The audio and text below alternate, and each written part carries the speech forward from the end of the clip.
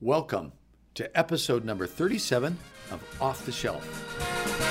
Don't walk around the down and out. Lend a helping hand instead of doubt. And the kindness that you show every day will help someone along their way. You've got to try a little kindness, yeah, show a little kindness. Just shine your light for everyone to see. And if you try a little kindness, you'll overlook the blindness of the narrow-minded people on the narrow-minded street. Hi, my name is Rod Bergen, and I want to welcome you to this week's episode of the Off the Shelf podcast. The purpose of this podcast is to ask questions and to help you, our listener, find the answers to those questions. We want to help you know what it means to be a true follower of Jesus. Off the Shelf is primarily directed at followers of the message of William Branham and former followers like ourselves. Off the Shelf is now being heard in over 100 countries, and we are glad you could join us. In this week's podcast, we are continuing with part 3 of our interview with John Collins, the author of the Seek the Truth website. Let's get back to, we talked initially about the CBC interview and some things coming out of that. Maybe you can give us some context about what was behind that interview in general with the CBC, and specifically why they were interviewing you, which is all about a couple of individuals in London, Ontario. It is a tragic story. Honestly, it's one that deep inside it's painful to listen to. But there was a young man who is well-to-do in the city of London. He was also an activist, but for good causes. He had charitable organizations to help children in need, and he was doing a lot of very good things for his community. And he had recently became Christian and started learning about the Bible, learning about Jesus, but he didn't have a strong Christian foundation. All he had was a basic understanding, and he wanted to learn more. And he came in contact with some people who were in the area, and they were secret followers of William Branham. And I say the word secret because there's a lot of people in this cult that they go to what they call tape churches. And the secrecy of this is that they can go in the secrecy of their own home and listen to these tapes. They're not hearing a sermon, they're hearing William Branham. They're not around other people, so they're not learning how other people receive the words. And, they're forming this little group that is growing as this secret splinter cell of the message. But what they do is they try to lure other people into their secret splinter cell and eventually grow it into a church. And that's what happened with this Matthew. They approached him at a time when he was learning basic fundamentals of Christianity, and they showed him what they said was a better way. They claimed that, like all of the message does, they claimed that William Branham had special mysteries, and if he understood these mysteries, and that these mysteries were required to go into heaven, very much like Gnostics, the Gnostic cell that dragged many people out of mainstream Christianity in the days of the early church. These people are trying to do that in London. Yeah. It's really quite funny when you listen to, and we'll put a couple of links on the offtheshelf.life page for this webcast that people can look and see for themselves what's happening. There's some TV interviews. But when I hear Matthew being interviewed, he uses terminology that clearly he's just regurgitating what William Branham says. When he's speaking about children, he calls them little fellas. Yeah. Who uses that kind of terminology today? But you can find William Branham using that. So they've got, it's this weird they've listened to William Branham so much they just parrot what he's saying. Hmm. I read this book recently called Combating Cult Mind Control. It's an excellent book if you want to understand the psychology behind what's happening. But one of the chapters deals with the cult special lingo. And basically, when you're taking the cult identity and you're learning to become a miniature version of the cult member, you actually start speaking like him. And I'll be honest with you, if I were to go and try to describe that to somebody else in the city who doesn't understand this, they would think I'm talking about something from science fiction or a horror movie. But Yep. I recently, just yesterday, I receive hate mail every day. And I receive hate mail from this person in Africa who says, the stuff you're saying is Tommy rot. And, I always respond courteously because, these people can't help it. They've been programmed to talk like this. But I wanted to say, had you not been programmed with William Branham, you would never have even known this insult from the 1960s. The word Tommy rot, Yeah. though it was commonly used back then, he's probably the first person that I've heard said it and outside of the tapes in my life. Yeah, So it's completely bizarre. yeah. Just so our listeners know, and this is I'm now quoting from the London Free Press newspaper in an article they wrote this back in July of last year, July 2016. So this has been going on for a while. They say 2 London street preachers have taken their in-your-face message that God will rain judgment on unbelievers, gays, and immodest dressers to the crossroads of small town Ontario. People are saying, there's quotes in this newspaper article such as, I'm sick of being called a whore while I'm trying to walk to work. Somebody wrote on a petition that's been circulating to get these guys off the streets of London, Ontario. Yeah. One of the things, this is powerful for somebody who is in the message and helping them to wake up, because you're seeing these people suddenly become William Branham, whereas even in their own churches, you don't have the same type of mentality. Matthew and Steve, who are the 2 men who are speaking on the streets of London, they are saying exactly what William Branham said. They're doing exactly what William Branham told them to do.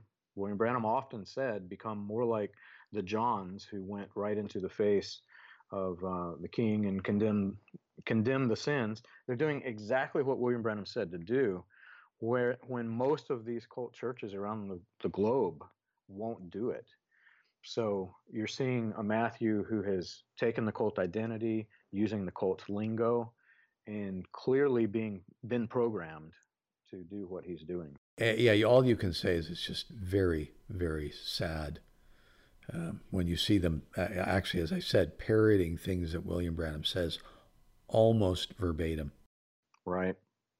So what's your response to message followers that claim that William Branham only spoke these derogatory statements against women that were not his followers? Is that true? There was a show, I don't know if you remember it or not, but growing up, one of the one of the things that a cult royalty had the privilege of was some of us had television. And there were periods of time when we had it and periods of time whenever it was blown to. And of course, and we just found out this on Sylvia Perkins, that Joseph Branham grew up with a TV in his bedroom, completely unsupervised. When I heard that, I was like, what are you talking about? That is just bizarre. I purposefully do not speak about the things that the Branham family do, but there will come a time that whenever all is made known, people can be shocked. Yeah. But growing up, there was this television show called Candid Camera. Yep. And I loved it. It was probably the best entertainment that I grew up with. And there was a guy, I don't know if you saw it or remember it, but there was a guy that did double talk. And he could say all these words and make it sound like a sentence, but it wasn't a sentence. It wasn't structured. And you left more confused. You didn't know what he was saying. William Branham, when he makes these statements, he will, on one hand, describe women as being the female gender as being designed and created by Satan, the whole female gender. Then on the other hand, he'll say, no, I'm not talking about you, you precious sisters, referring to the cult members of the female gender. But he just told them that their gender was created by Satan to deceive men. So, and that every single crime that was ever committed had a woman behind it. Exactly. Which is bizarre. Yeah, and the people in the cult, they try to reconcile this. They try to say, well, Eve was the one who partook of the original sin, so every crime goes all the way back to Eve. But if you look at what he said, that's not what he is saying. He also says that he drives past women who are pulled over and they're talking the policemen out of their tickets. He's actually referring to the female gender. Yeah, no, that's exactly right. Yeah. So getting back to what Steve and Matthew are saying, and people can read in detail and hear what they're saying, that William Branham didn't condone the types of things they're saying, but what do you say to that? To anybody who says this, one of the things that I tell women when they first contact me and they're curious about the website and they're thinking about examining their faith, the very first thing I say is read the Marriage and Divorce sermon and tell me, is this something that you want your daughters to grow up in? Yeah, exactly right. That's exactly right. That William Branham promoted what they're saying. Yeah, no, he was certainly misogynistic. And if you don't know what that word is, it would be good to look it up and you will learn a new word for your vocabulary. But it is clear that William Branham was a misogynist. Exactly. So you also talked on CBC about the fact that William Branham had ties to the KKK, the Ku Klux Klan. Where does this come from? Whenever we first started examining the message, there were a couple things that stood out to me, because I grew up a large part of my life. I grew up in the South, and I was familiar with civil rights. I was familiar with the Klan, not to the level that I am now, but I understood it, and I understood that it was a terroristic group that organized in the United States and terrorized the country. I knew this. And then I heard William Branham say, I don't care what they do, no matter what they do, I will never forget them because they paid my hospital bills. And this presented a problem to me because I had several friends who were African American and they're genuinely good people.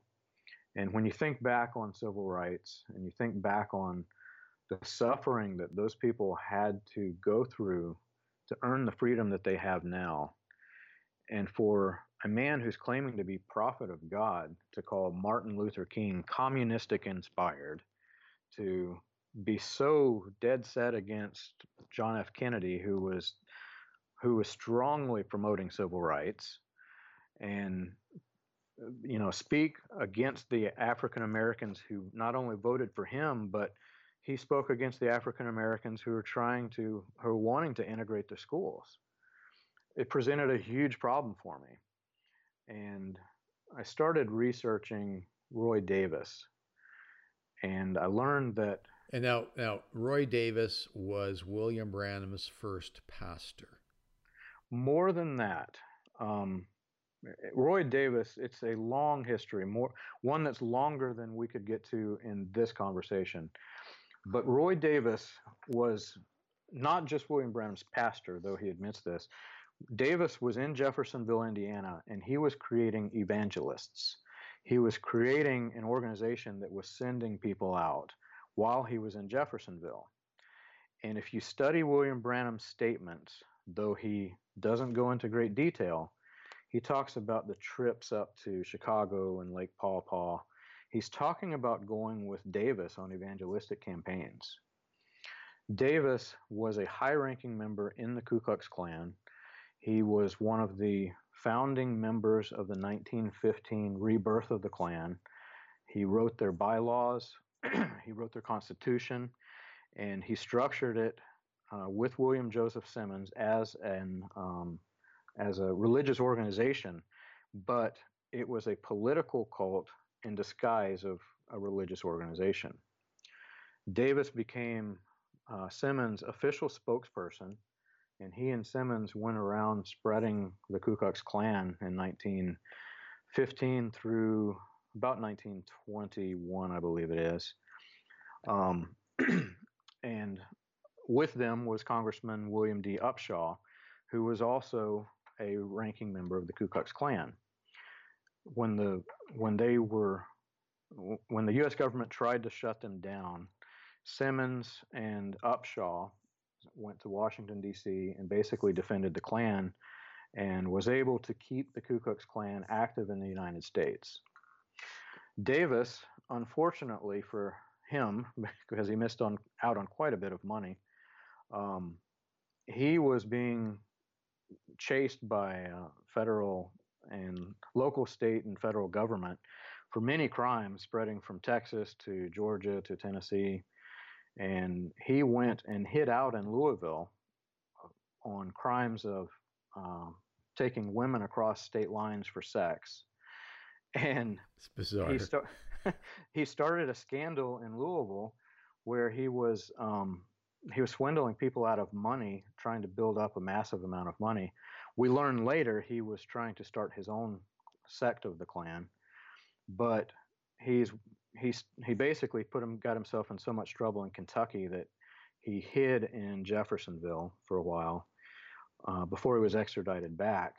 But he came to Ralph Rader's church in Jeffersonville. That's the brother of Paul Rader, who wrote the Only Believe song. And he basically stole half of Ralph Rader's congregation. And when he did, he started the church that was in Jeffersonville, the Pentecostal church that they had.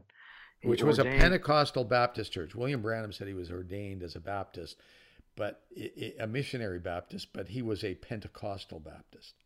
Yeah, and if you actually go back and you study what that church was, there is another group of churches called Pentecostal Baptist denomination. This was not that. Yeah. It was actually a Pentecostal church. William Branham, Davis got extradited to Arkansas on charges of murder and grand theft. And William Branham, basically, the church that was Davis's became the church of Branham's. And the deed says the Billy Branham Pentecostal Church. And it was called the Pentecostal Tabernacle before William Branham, the narcissist, named the church after himself. Mm-hmm. And that's more significant than people realize, because one of the fundamental elements of the message cult are the many times and many varying versions and somewhat contradicting life story testimonies that William Branham gives. But the key element to his elevating himself into the status of a prophet, he claims that he was running from God and running from Pentecostalism, essentially. Yeah. And he says that he listened to his mother-in-law instead of his own will, and his mother-in-law told him that she didn't want his daughter in that church. Knowing what we know now, she did not want her daughter in this church that's run by the Ku Klux Klan. But there's more than just that. The story's deep. While they were in Jeffersonville, he was in the news constantly for his swindling crimes, his sexual crimes, civil suits. He stole a piano. I mean, this is not a well-respected man in the city of Jeffersonville. Roy Davis was not a good guy. Roy Davis was not a good guy. The people in Jeffersonville did not want him there. Yeah. And John, something, and this is kind of a out of the blue question, because it's something in the back of my mind which I've not looked at. William Branham mentions things a couple of times, and you're not sure where they're from and because he talked about a guy by the name of John Ryan and something called the School of the Prophets that he went and got involved with for a time. Have you ever chased that down? I have studied it, yes, to great extent. And there's a couple things to play. Davis was an opportunist. Yeah. Davis had, whenever he was ran out of the state of Texas, he had several churches that thought that he was their pastor. And each individually thought that he was leading their churches, but what he was doing was living by the rails. He would pastor one church and say, I have to go on a missionary trip and go to another. But he was trying very hard to create a following because he saw the monetary value in religion being misused. And so he was literally swindling towns by the railroad. Whenever you apply this to what you see with the story of John Ryan and the story of Roy Davis, Davis is trying to reestablish in Jeffersonville what he had originally established in Texas. Okay. He tried in the state of Georgia and got ran out of Georgia for his criminal activity. He tried in the state of Tennessee and got ran out of Tennessee for his criminal activity. Tried again in Kentucky, got ran out of there, tried again in Jeffersonville. The Jeffersonville timeline is opportunistic because the Indiana clans was the largest Klan organization at the time, and they were by far the most popular. And D.C. Stevenson, who ran them, had just been imprisoned for murder. So Davis is in Indiana at a time whenever he can take over. So what he's trying to do is he's trying to build a cult following. What's interesting is he's trying to build a religious cult following. Mm-hmm. Because I've since came to my opinion is that the message cult, the message doctrine, it is actually a political cult under the disguise of Christianity. Because you see the political agendas, he is preaching religious sermons, don't get me wrong, but woven in each sermon are these little details that are actually supportive of Klan agenda during that time period. So, John, we do hear William Branham speaking highly of Africans. He was over in Africa a couple of times, African Americans. Can you really say that Branham was supportive of the Klan's agenda? Well, the Klan agenda, whenever I first heard of the Klan, I thought, well, these are people that hate blacks. It's interesting because you've got, recently we had a pastor in Tennessee, a message cult pastor that was labeled the most racist pastor in America. Yeah. And he says, but I like those people. I buy them bicycles. Now, to a person who's in this cult, you think, oh, he buys them bicycles. He must not be racist. But to a person who was never raised with that racist mentality, he has just racially profiled the blacks. He called them as though they were a different people than him, and he bought them bicycles. So he's degrading basically their monetary status and many other things. We were taught to racially profile the black people. We were taught, the original agenda, the reason that the Klan was reborn was partly because of this film that came out in 1915, Birth of a Nation. And the entire film made the statement that, the whole South, the slavery has been abolished, and they're starting to integrate sections of the cities where black people are now, this film, called them black people, African Americans, are integrating with the white part of the city, and eventually they're going to marry our wives, and we're going to have mulatto children.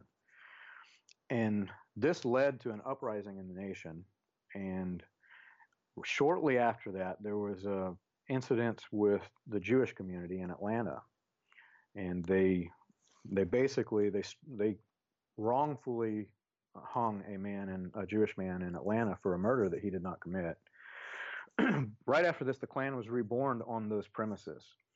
And that initial premise that they were born, the Klan was birthed from, is that interracial marriage is anti-biblical, which is one of the primary doctrines in the message.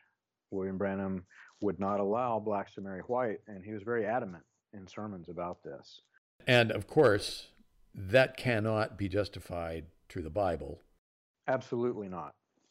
You've got Moses who had a black wife. You had Solomon. I mean, if you truly believe what the New Testament is saying, that all men are equal, and you truly even believe the story of Genesis, that all men and women came from Adam and Eve, You cannot have racial profiling. But the Klan was more than just that. They were anti-Catholic. They did not want the Catholics to take over the cities and the churches. And you had Klan rallies raising up churches to fight Catholicism, which William Branham was also fighting. It's too long of a conversation for this talk. I think if you read the book Stone Mountain to Dallas, you'll see kind of the trail. But if you line up the Klan agenda over time and then go look at some of the sermons that William Branham is saying, you're going to find that he's taking the stance against civil rights in every single case. Yeah. I agree with you wholeheartedly. We're going to end the podcast there for this week as we try to keep our episodes under 30 minutes. We invite you to join us next week for the conclusion of our interview with John Collins. If you have a question or comment, please feel free to go to our website at offtheshelf.life. There is a comment section at the bottom of every episode's webpage. Or you're welcome to send an email to me at rod@offtheshelf.life. Have a great week, and thanks for listening. You've got to try a little kindness and show a little kindness. Just shine your light, red one to see.